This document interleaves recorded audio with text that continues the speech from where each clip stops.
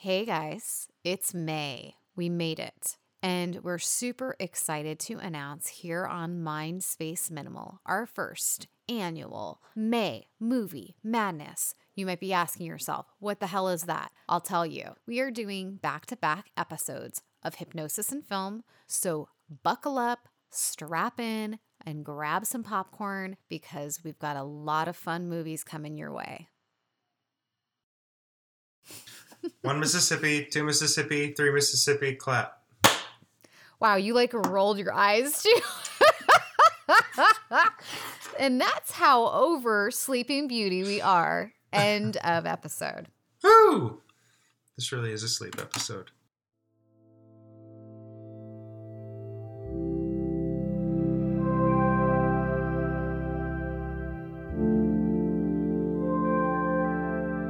Welcome to Mind Space Minimal, A podcast exploring the connections between consciousness, lifestyle, wellness, and aesthetics.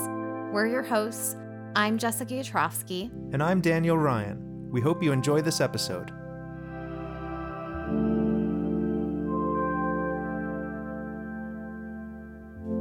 And today, our last episode of our May Movie Madness is Happy last episode of our May Movie Madness. Happy Last is Disney's Sleeping Beauty. And it's apropos because we are ending the month and we are beginning the next month with a whole theme about sleep. Mm-hmm. So get cozy and ready to fall asleep for the rest of the month. So get your blanket and your pillow and your favorite slippers and cozy up Yeah. because we're going to bed. And maybe, and especially with this movie, Sleeping Beauty, because it was very, let's get into this. Let me just get this shit out of the way and then we could talk about the sleepiness of Yeah, this. we got commentary and hot takes. Yeah. That's about it. Bittersweet end to the May Movie Madness. But Sure. so this Disney dreamscape contains moments of grandeur with its lush colors, magical air, and one of the most menacing villains in the Disney canon. Couldn't agree with that more. So the Rotten Tomatoes, it says critics 89%, 80% audience. But, oh, and I think it's important to mention that this is Sleeping Beauty 1959. 1959. Right. Yeah. So Sleeping Beauty was the first animated film to be photographed in the Super Tecna 70 widescreen process, as well as the second full-length animated feature film to be filmed in an anamorphic widescreen, following Disney's Lady and the Tramp 4 years earlier, which I did not know this. The film was presented in Super Technorama. I'm sorry. In Super Technorama 70 and 6-channel stereophonic sound in the first run engagements. In 2019, the film was selected for preservation in the United States National Film Registry by the Library of Congress as being culturally, historically, or aesthetically significant. Why does it say or?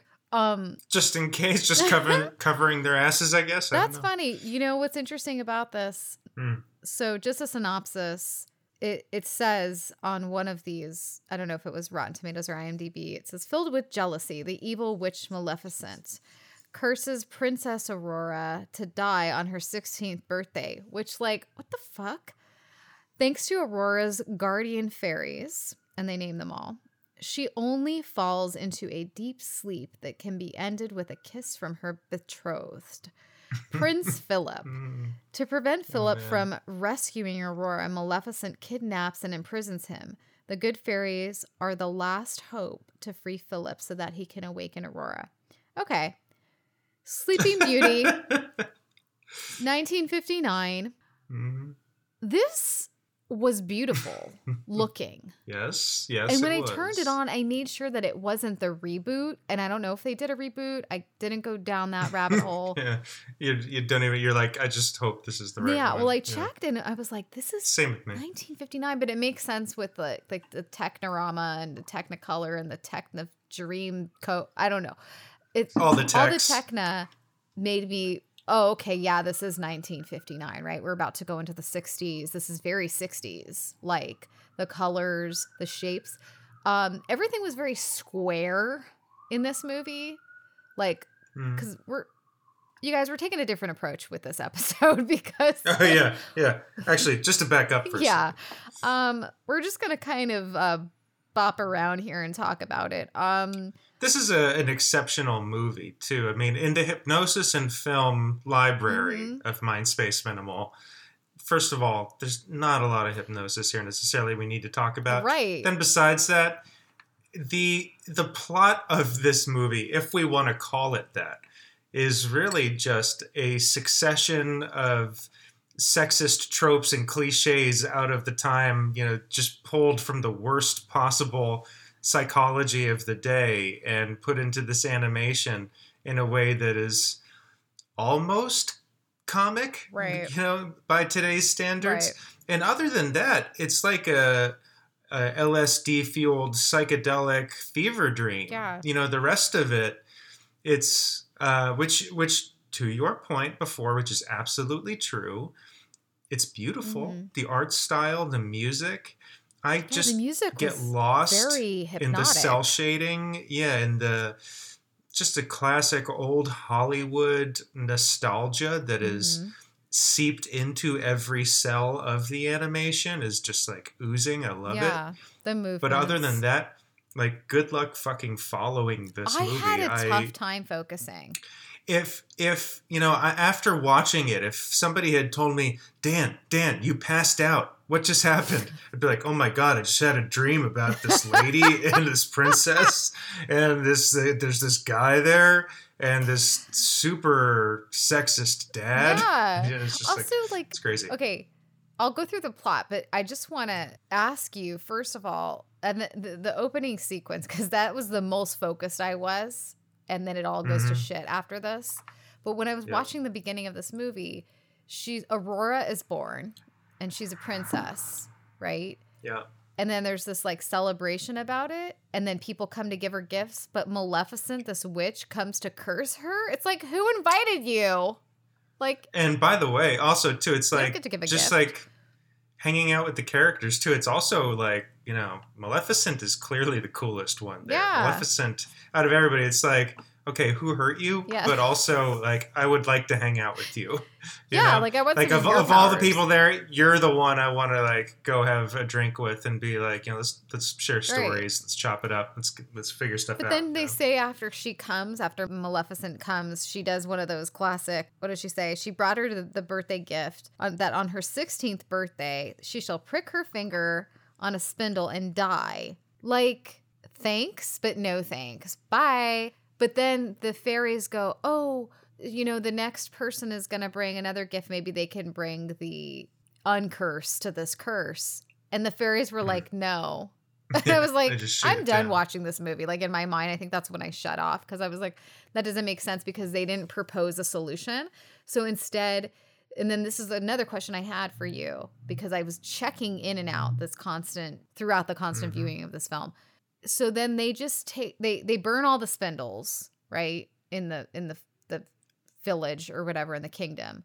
But the fairies, they take their wings away, so they are regular people, but they still have their magic powers. And then they move her to the forest, and they call her by the name Rose. So I can't recall, was she cool with this? Oh, I have no idea. Did she know she was a princess? I'm sorry, Jessica. I don't know. What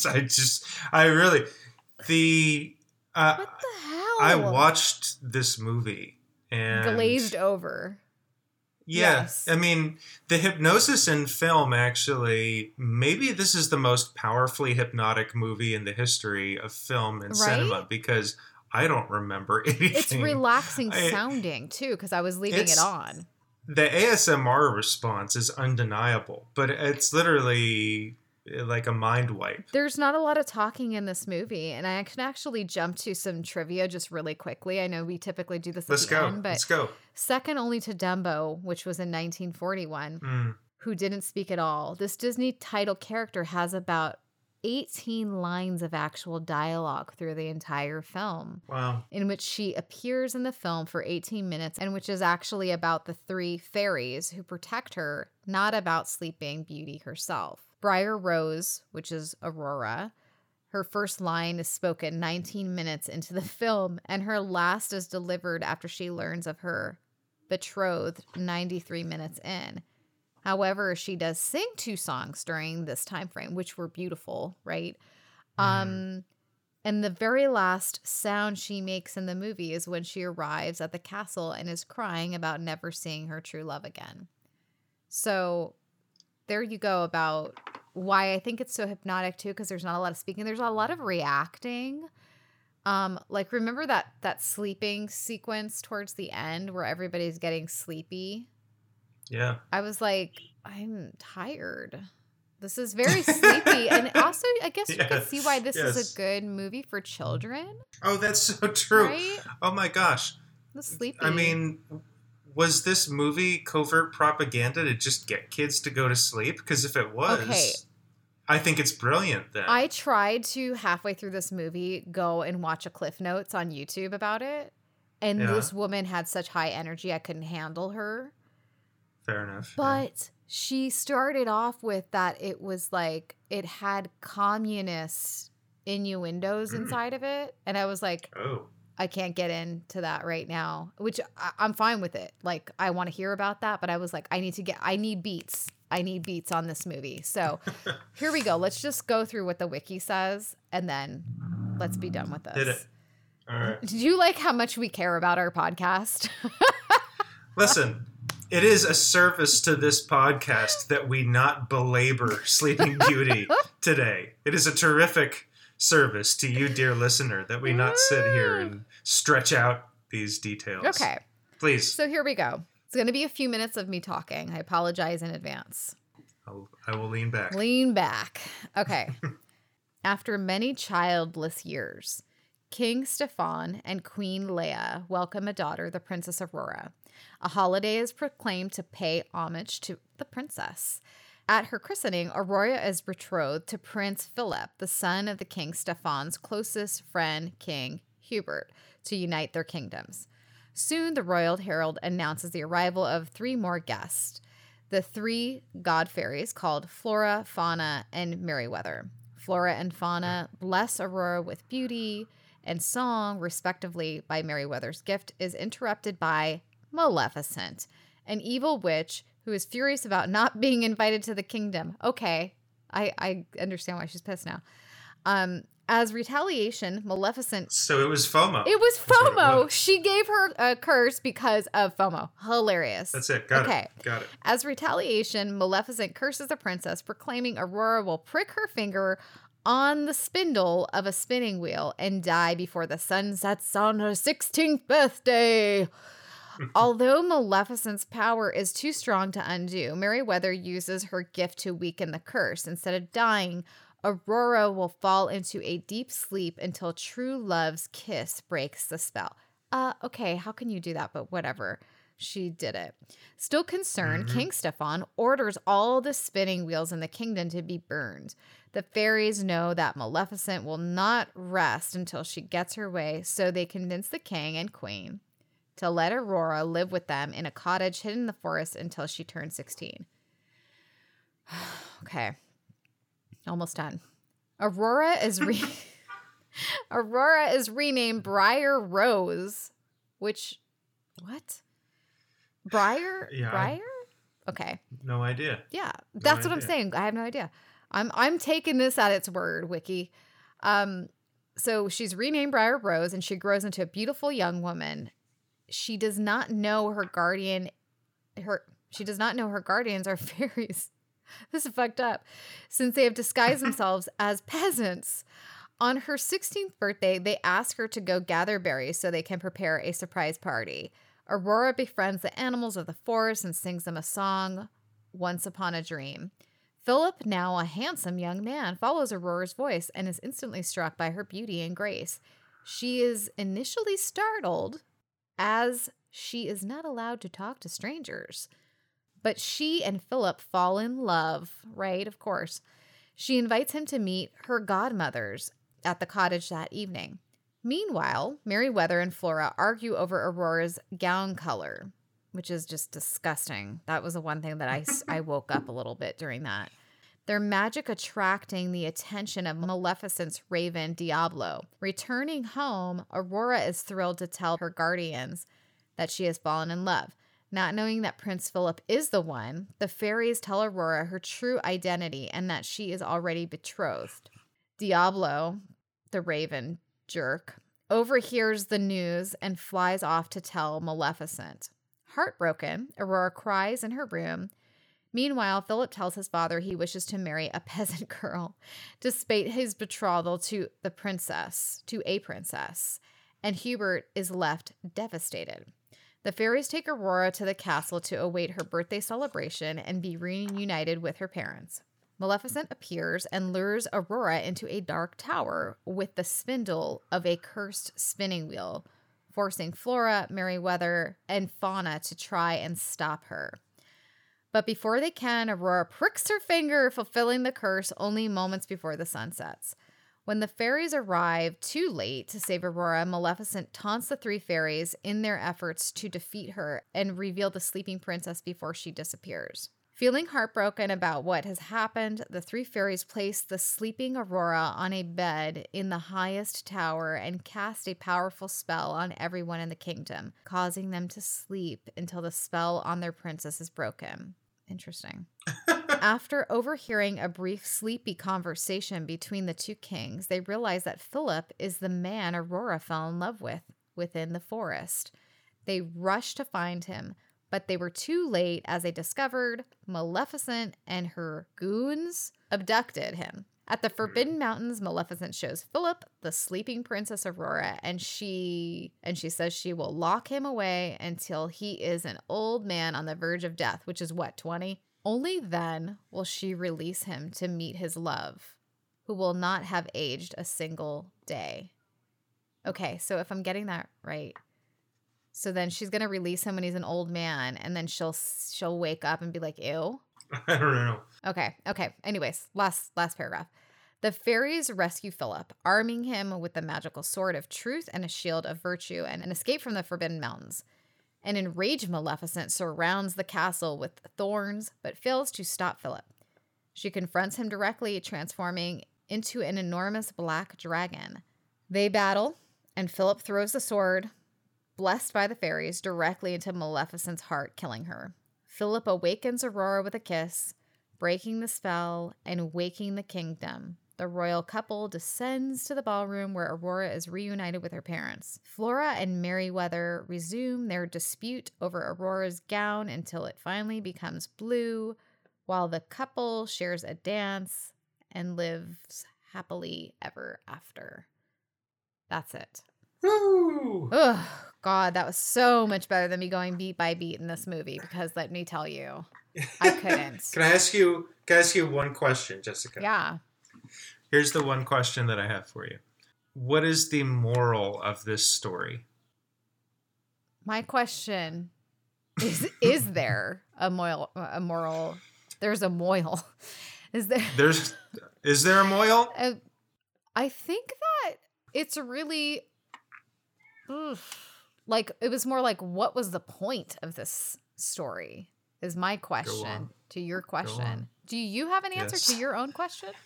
No, I think your question is the right one. Was there a moral to this story? I don't think there was. I mean, we can glean some stuff and be like, okay, I guess we should all wait for handsome young princes to come along and save us. Okay, there's one. Well, yeah. Find our three fairy godmothers, but make sure they erase their wings so nobody else knows there's a fairies. Okay, there's two. I mean, there's like, the only morals and messages and meanings we could actually glean from this story, I think, are insane and immoral without application to real life. I don't know if they had any application in 1959.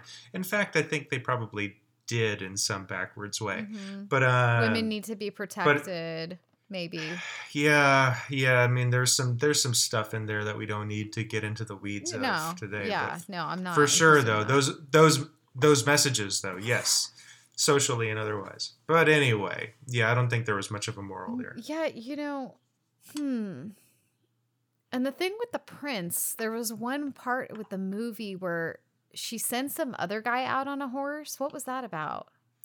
I don't know. Who was that?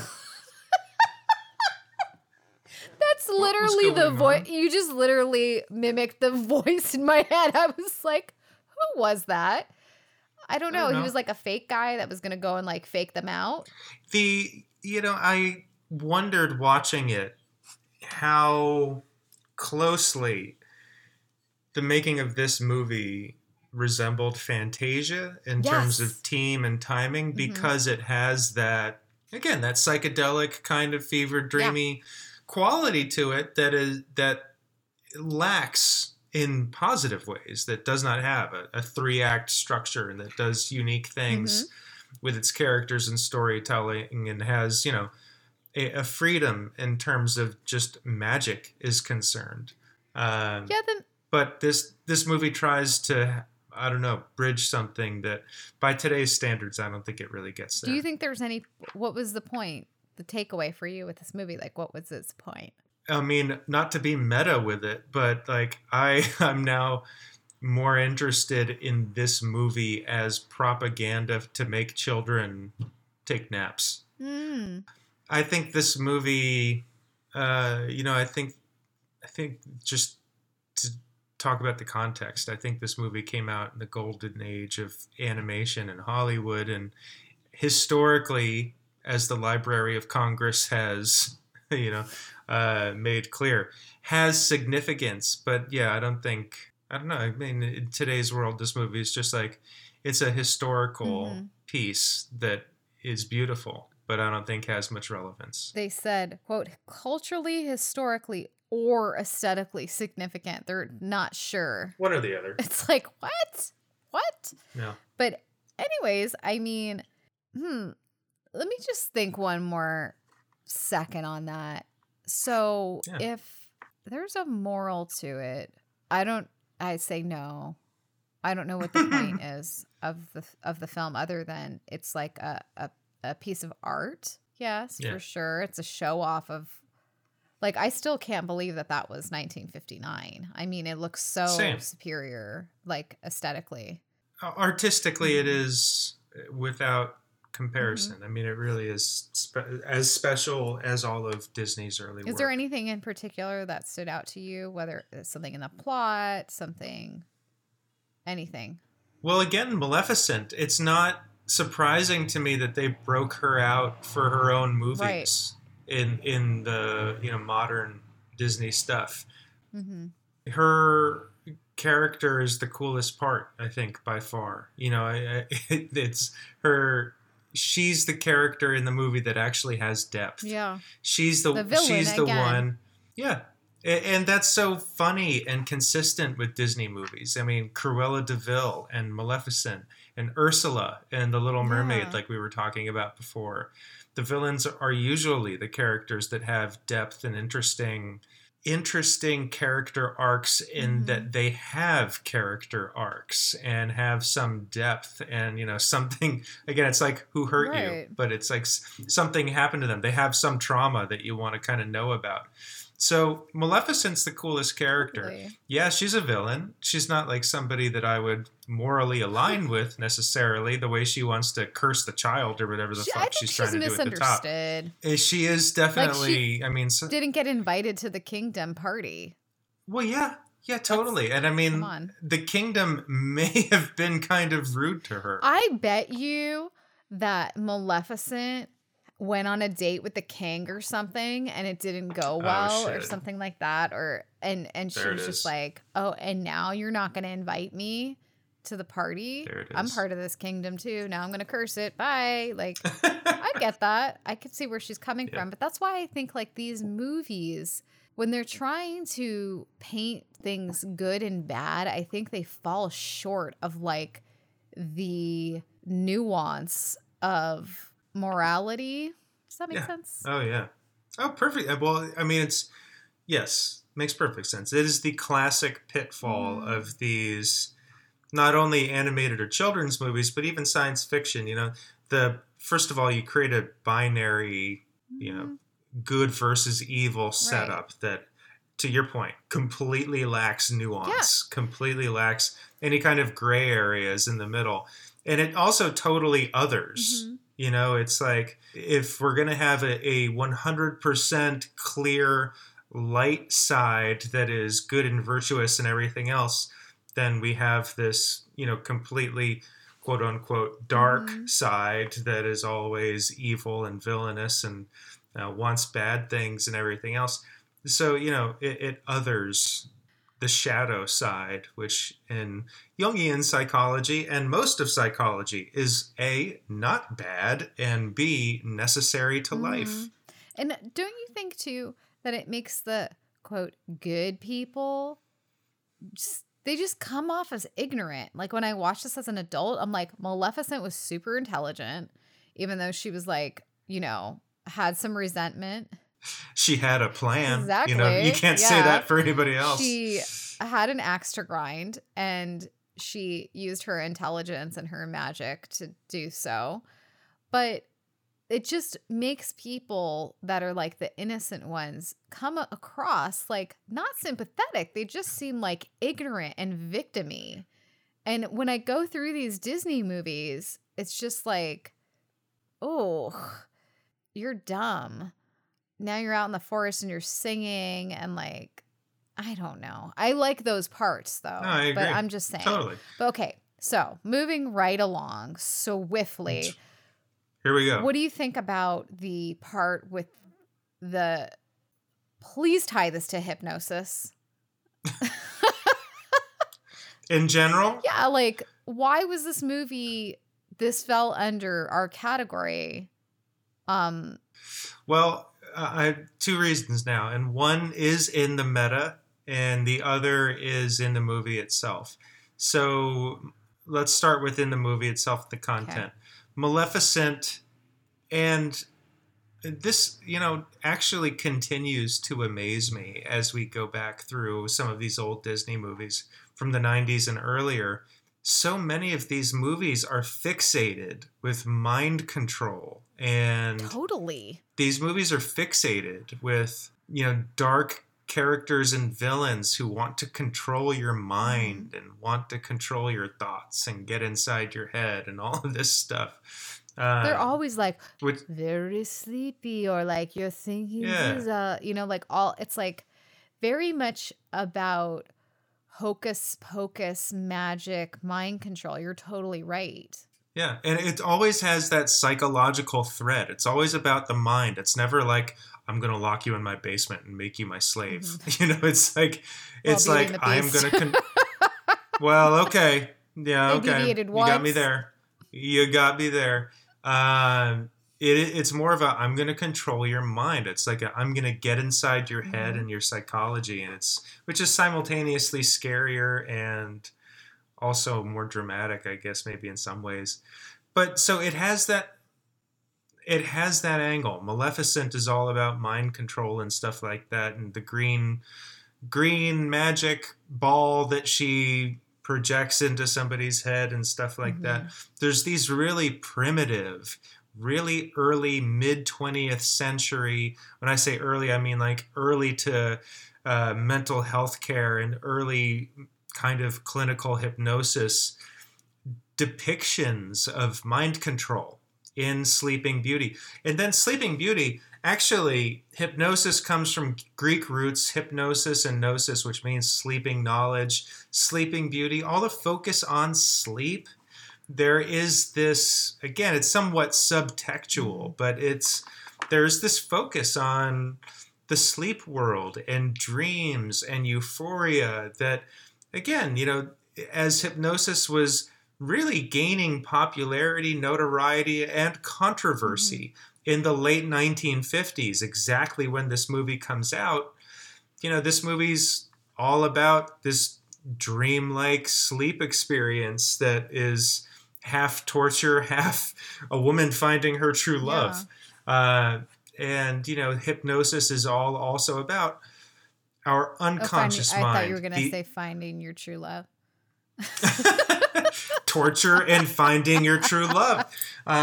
It's all about your, the subconscious and the unconscious and, sleeping knowledge and et cetera, et cetera. So there's all of these interesting connective threads, actually, that point back and forth to each other from Hypnosis to this movie, even though the actual depictions or presence of hypnosis in this movie is very scant. Well, now it's actually making me think that hypnosis as a concept and a construct kind of being weaved conceptually through all of these Disney films has been part of the bad PR for hypnosis and hypnotherapy. Think about it. Oh, yeah, sure. I mean, because no one wants their mind controlled. The peripheral associations from, quote unquote, in exactly these words, mind control, to hypnosis are undeniable. And you're absolutely right. And, there's, I don't know if I would call it controversy, but there's argument around mind control as a subject. Some people would say you absolutely can control people's minds, and others would say that concept is absurd and asinine, and we shouldn't even be talking about it because it makes people afraid of something that can't exist. Yeah. Again, the truth is more nuanced, of course, like everything we've been saying, but yeah, I think you're right. Definitely. Listen, this is all, again, a time when fear around these subjects was perpetuated more than anything else. Yeah. Just the way this movie's doing. But I would say, since we're ending this series and beginning a new month, why not start with watching this film before bedtime? Not while you're in bed, but before bedtime. Get sleepy.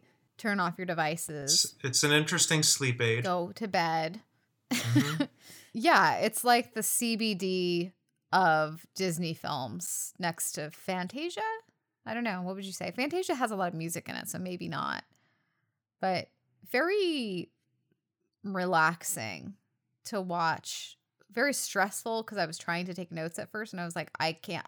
This needs to just wash over me. Yeah. This and movie you're wondering, really you're like, did I miss like 3 plot points or is just this movie just go? I know. So, okay, let's wrap this final up thoughts. with some trivia. Let's bring it together. Okay. Here we go. So let's bring this to a close with some trivia. The fairy tale book used in the beginning of the movie was real and was handmade by Ivan Earle, the man responsible for the entire look and feel of the movie. It was restored in 2008 and is displayed sometimes during public events. So that's weird and cool. Eleanor Aldi is one of Walt Disney's favorite voice artists, most memorably as Lady Tremaine in Cinderella. Lady Tremaine? Do you know that name? I don't know. Sorry, I'm saying this wrong, but mostly memorably as Lady Tremaine in Cinderella, 1950. Initially turned down the part of Maleficent. Wow. Much to Disney's surprise. As it later transpired, Audley was in the midst of battling a bout of tuberculosis and didn't want to tax her voice too much. Fortunately, she recovered and accepted the part. So that is her voice. Glad to hear that. I'm glad to hear that. One of the film's iconic scenes when Briar Rose Aurora meets Prince Philip for the first time to the tune of Once Upon a Dream was called, quote, Sequence 8 when it was being produced. It was a particularly hard sequence to get right. Walt Disney rejected it several times and ultimately had to be done 4 times, almost bankrupting the studio in the process. How about that? Why do I love this man after reading that? You got to get the shot. Yeah, I just got done watching Halston, the series on Netflix. How is it? It's great, but like I've always been obsessed with him and watched the documentaries about him. So this is like a Halston move. Like I don't care if I bankrupt shit. Like this is my art. So I'm with you, Walt, and your frozen head. So Walt Disney's constant mantra to his animators was that the film could not be like Snow White and the Seven Dwarfs from 1937. But don't you feel like it had that vibe, and that's probably why he kept saying that? Of course. Yeah. Yeah. You're like, I don't care, but yeah. Sure. This is the only Disney movie made with square trees, which I pointed out that the movie was very square. Yes, it was. It was very angular. Yeah. Princess Aurora's long, thin, willowy body shape was inspired by that of Audrey Hepburn. Aurora's hair does not stay sunshine gold throughout. Rather, it alternates between flesh and peach color.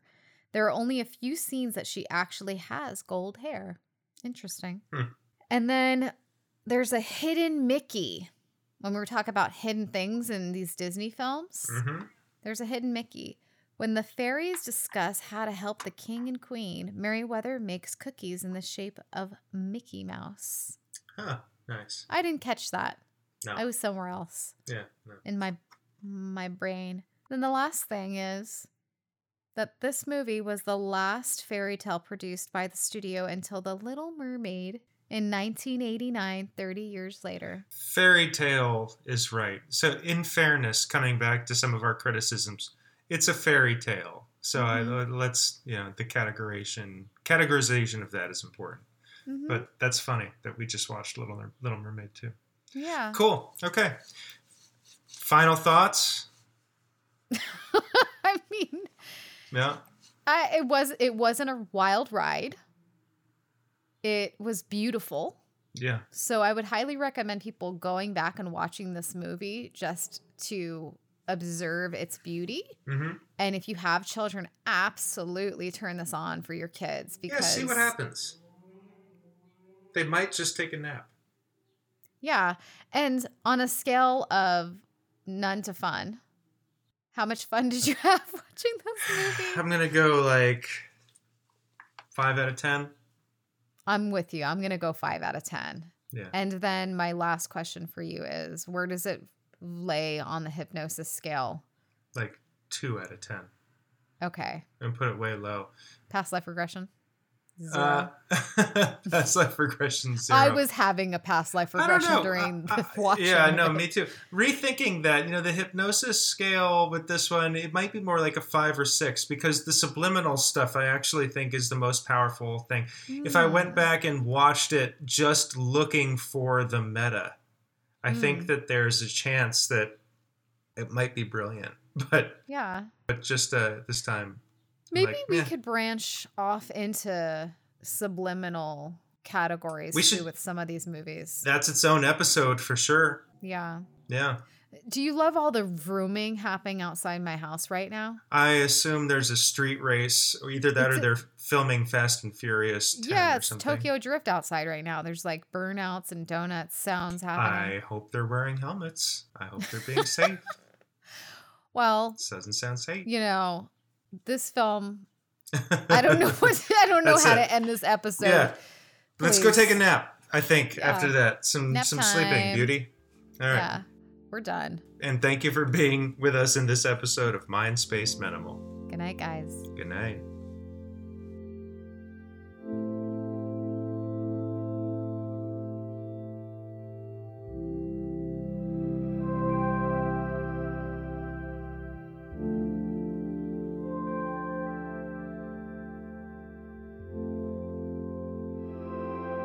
Visit us at mindspaceminimal.com and email us at mindspaceminimal@gmail.com. Thanks again for listening.